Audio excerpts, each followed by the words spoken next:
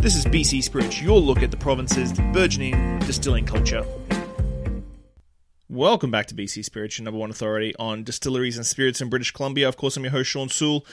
This week, I've got Rebecca Cowley from Roots and Wings and Langley. Absolutely amazing little distillery, great space, fantastic little area. I think you'll really enjoy it. She really gets down to why she did it in Langley, the tourism out there, her love of cocktails and traveling and sort of building out from that. I hope you enjoy this episode, guys. I hope you've been enjoying all the BC Spirits episodes, Spirit a Day, the tasting videos, the whole shebang. Thanks a lot for the support, and I hope you enjoy this episode. Bye. But, so the BC Spirits podcast is very similar to my other podcasts. So I do, I have been doing 6 podcasts a week, which is intense. But really, it's just about getting to know the reason behind it. Because I think the romance of opening distilleries and stuff is so wonderful that I like to sort of pull the curtain back and sort of show people, because I think a lot of people get into it thinking there's going to be the same thing with wineries and breweries and restaurants. Usually the hospitality sector, everybody romances everything. So yeah, I like to get to know the distillers and sort of where they came from and why they made the choice to start a distillery and their thoughts behind their spirits and stuff, and we go from there. All right. Yeah. So, what's your backstory? What's your origin story? What did you do before you were distilling, or before you had Roots and Wings? Before I had Roots and Wings, I was a salesperson for a technology company called Vigil, which is based in Victoria, and we sold technology to senior housing, so dementia monitoring systems. So the exact same market as distilleries. Yeah, exactly. Yeah. I've got my bachelor in cocktails, tasting around the U.S. So whenever I traveled all the way, from, I guess, Maine down to Florida and over to Texas and every state in between, it was kind of, traveling on your own. You'd belly up to a bar and, order a cocktail and try things out. And so I guess that's what got my love of cocktails. And then meeting Rob, he wanted a potato-based vodka. So he just thought we should just make it ourselves. And so that's sort of how it happened. So you gave up like a technology job, like most people would be like, oh, that's a pretty sweet gig. Yeah. Like what really, and especially where you did it, because Langley isn't exactly a high tourist area either. So you're sort of doubling down on the niche. Yeah. What drove you to do something in Langley out there?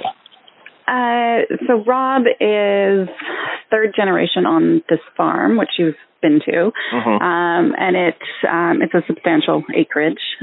So we had the real estate to do it out here, and it was just give it a go. I mean, there was plenty of wineries around in this region, and there was the cidery and different things like that, and the breweries were just sort of on the cusp of coming out here. So it's a good place now. I feel that there's definitely a lot more libation-related attractions out here that bring people out for beer tour, wine tour, that type of thing. But yeah, ultimately it was just that we had the real estate to do it at. And why did you go with potato? Because potato as a base ingredient is not the easiest thing in the world. Like, again, it comes back to romancing, like things you've heard about or tasted, like Chopin or Polish vodka. But really, when you actually get into the nitty-gritty of actually fermenting potatoes, it doesn't exactly work as an idea. Yeah, so I guess it was just that we didn't know any better. Neither of us had distilled or been home brewers or winemakers or anything like that previous to this.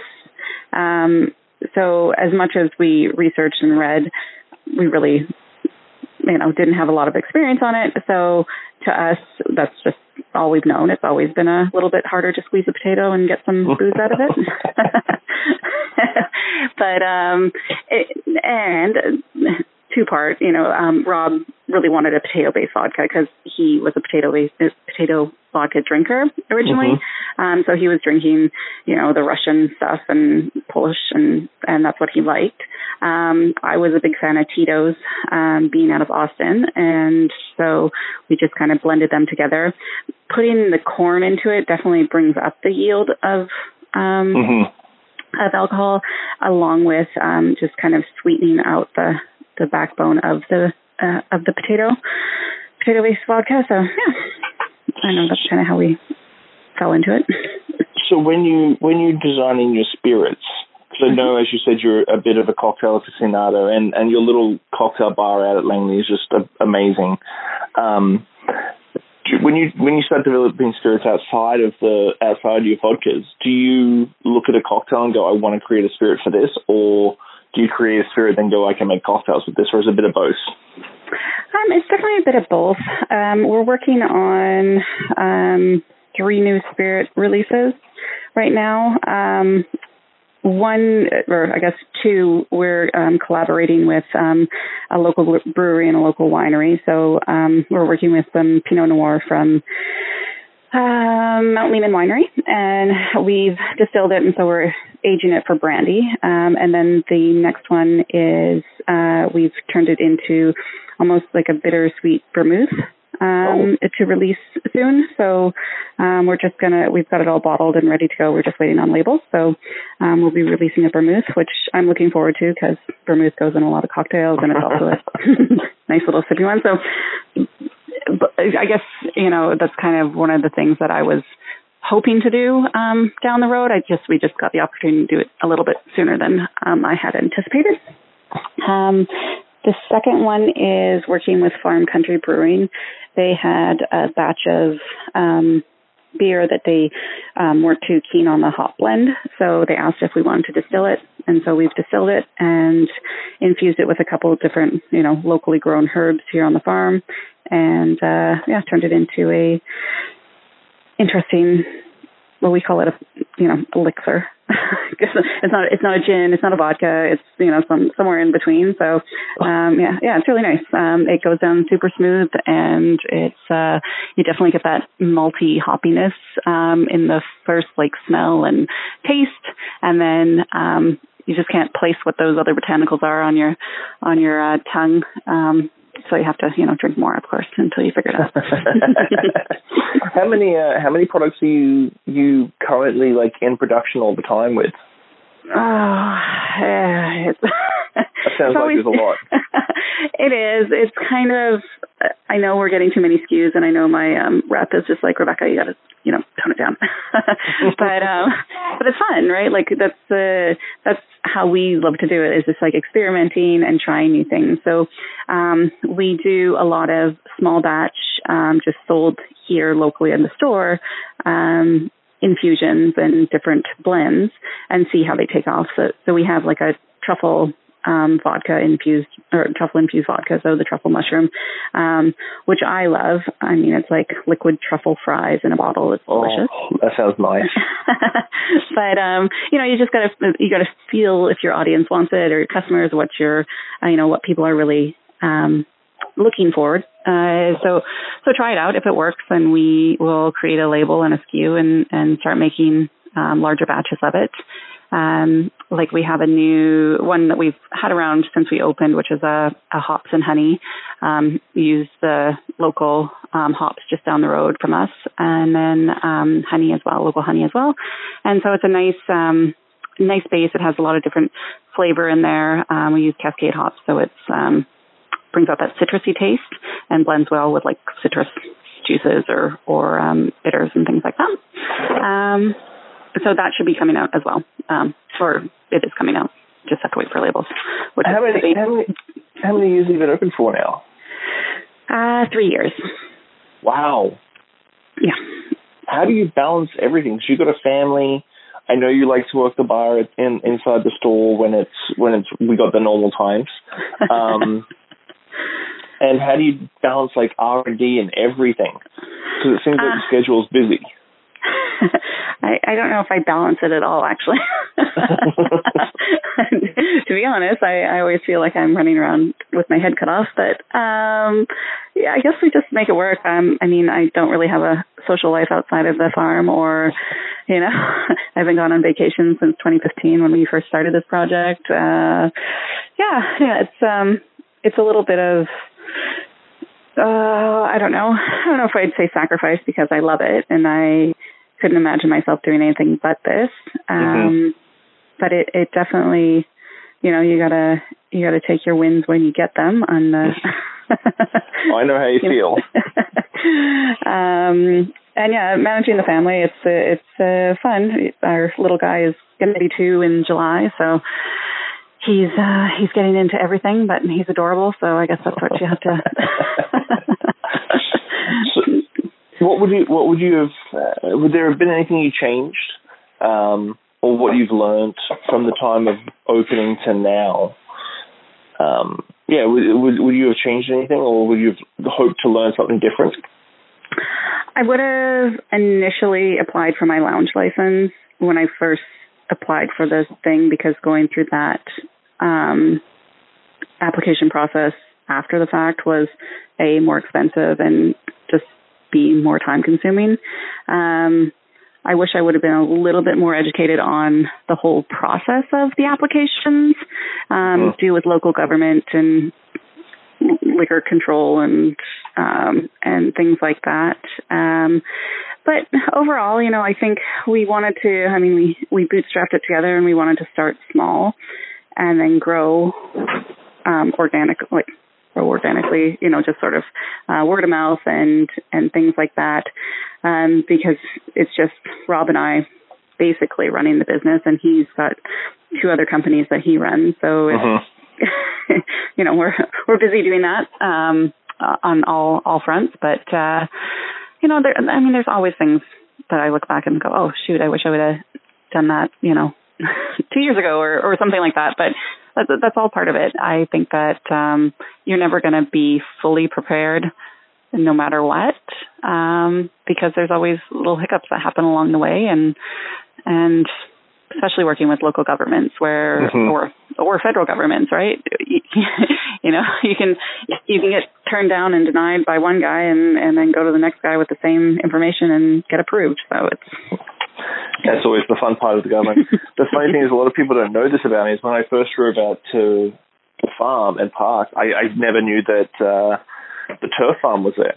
And I spent most of my teenage years living on a turf farm. And so I started working on a sod farm when I was 13 years old, actually. And laid turf all through high school with my family business. So I was a trade certified landscaper by the end of high school. And there's something about turf. It's very satisfying to cut it all up and then lay it down somewhere else. That I sometimes miss, like cleaning everything down. It's just a beautiful thing. So with you can come out anytime. I'm sure they'll hire you. Drive a tractor. So with Langley sort of becoming a destination area, I've noticed there's been a big tourism push outside, because it's always been big farm heavy sort of area. But now, as you said, like you've got cideries and breweries, and once you sort of cross over that bit of highway and I would say desolate, but there's a big gap between civilization. You go through a little bit of scrub, and then all of a sudden you're in this massive area of beautiful wineries and stuff. Has that changed for the better for you going forward? Are you getting more people, again, hypothetically after COVID, more people coming out to Langley and experiencing what Langley has to offer? Yeah, I definitely think so. And I also think that there's more local tourism. More people are realizing what's in their backyard. So that helps a lot too. And then, of course, the Destination BC and the tourism boards and things like that are always great with bringing people out or promoting us here locally. And I think that it is changing for the better. I mean, the more destinations like myself or farm gate stores in this area, the better for myself. I mean, have you heard of Circle Farm Tour? Mm-hmm. So we're part of that, and that allows people to do a self-guided tour around the valley and check everybody out on what they have. So that brings in a lot of people for us that are just driving out for a Sunday drive and looking for things to do. On our side of the highway, which is like north, there's not a lot of, I guess, options like there are like more towards 16th Avenue and south. That's where like Chaberton is. That is where Fraser Valley Cidery, Township 7, Festina Lente. I know I'm missing a few other ones. Glass House, Backyard. They're all sort of over there and very close together, so it's easy to get to. However, there's going to be a new brewery that's opening just down the street from us. And there's going to be hopefully another winery, I think, opening up in the next year or so as well. So it's the more the merrier, I think. And even if there was another distillery, right? Like it's good to get other people out here, and the more people that they can draw out, the better for everybody. And if you can get a deck out the front right there, it would be amazing. Absolutely. Yeah, we have a good in the back area.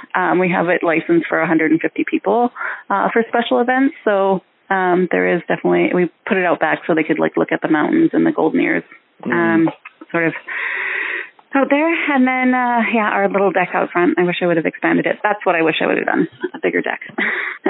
So what's the plan for the next? What's the plan for the next 6 months, 12 months after everything goes back to normal? I really don't know. I know I need to sit down and think about that. We are heavily promoting our cocktail boxes where people can pick up everything they need to make cocktails and take them home and do craft cocktails at home. Because I can't make them here at the moment. I'll love to make them once I can, and to have people back into the tasting room and hosting events and things like that. But, I mean, in the next 6 months, I don't know if that's going to happen. You know, like we're playing it sort of close to the chest and a little bit safe, for the most part. You know, you don't want to open up the doors and stack people in here. Yeah. Not that I could, but I don't know. I guess just sort of see what everybody else is doing. I know a lot of the breweries are bringing people back in. They've got a little bit more space that they can, you know, space out the tables properly. But you've been in here, you know that it's a little tight. My till is probably 6 feet away from my wall, so it's not that big. But so yeah, it's still being open for a store is, I think, is I think what we're going to stay at right now, and then maybe host an event or something out back of a yoga class or do something like that to bring a few people in, but nothing crazy. What's your favorite spirit out of your selection that what's Rebecca's ketchup? Like we, as bartenders, we have bartender's ketchup. Like, you know, that one ingredient that's always like, okay, if I put a couple of dashes of this in, everything's going to be fine. Do you have one of those out of your products that you're like, okay, well, this has to be my ketchup. I have to use this in everything. For the spirit I make, or for the stuff that I care? The spirit you make. Like, what's the one that you like every single time you come up with a new cocktail? It's like, oh, I'm using that again. No, it's probably the Jackknife Gin. I don't know, like it's good. I was, we're working in collaboration with Fraser Valley Distillery and trying to, or Fraser Valley Cidery, and trying to do like cocktail boxes. And so, yeah, going to gin and cider, mixing those together is easy. Beer and gin, like sour beer and gin, delicious. So, yeah. Yeah, it's usually gin. I've been trying to play around with the absinthe a bit more, but absinthe is a kind of if you don't like black licorice, it sets some people off or turns people off. So absinthe and root beer is delicious. Oh, good to know. I'll have to give it a shot. It sort of became a young French thing in the early 2010s. and national absinthe or international absinthe days in February or March, I think. And so I brewed up a big keg of house-made root beer and fermented it with some champagne yeast and put it on tap. And then, 2 ounces of absinthe topped with root beer is really, really tasty. Nice.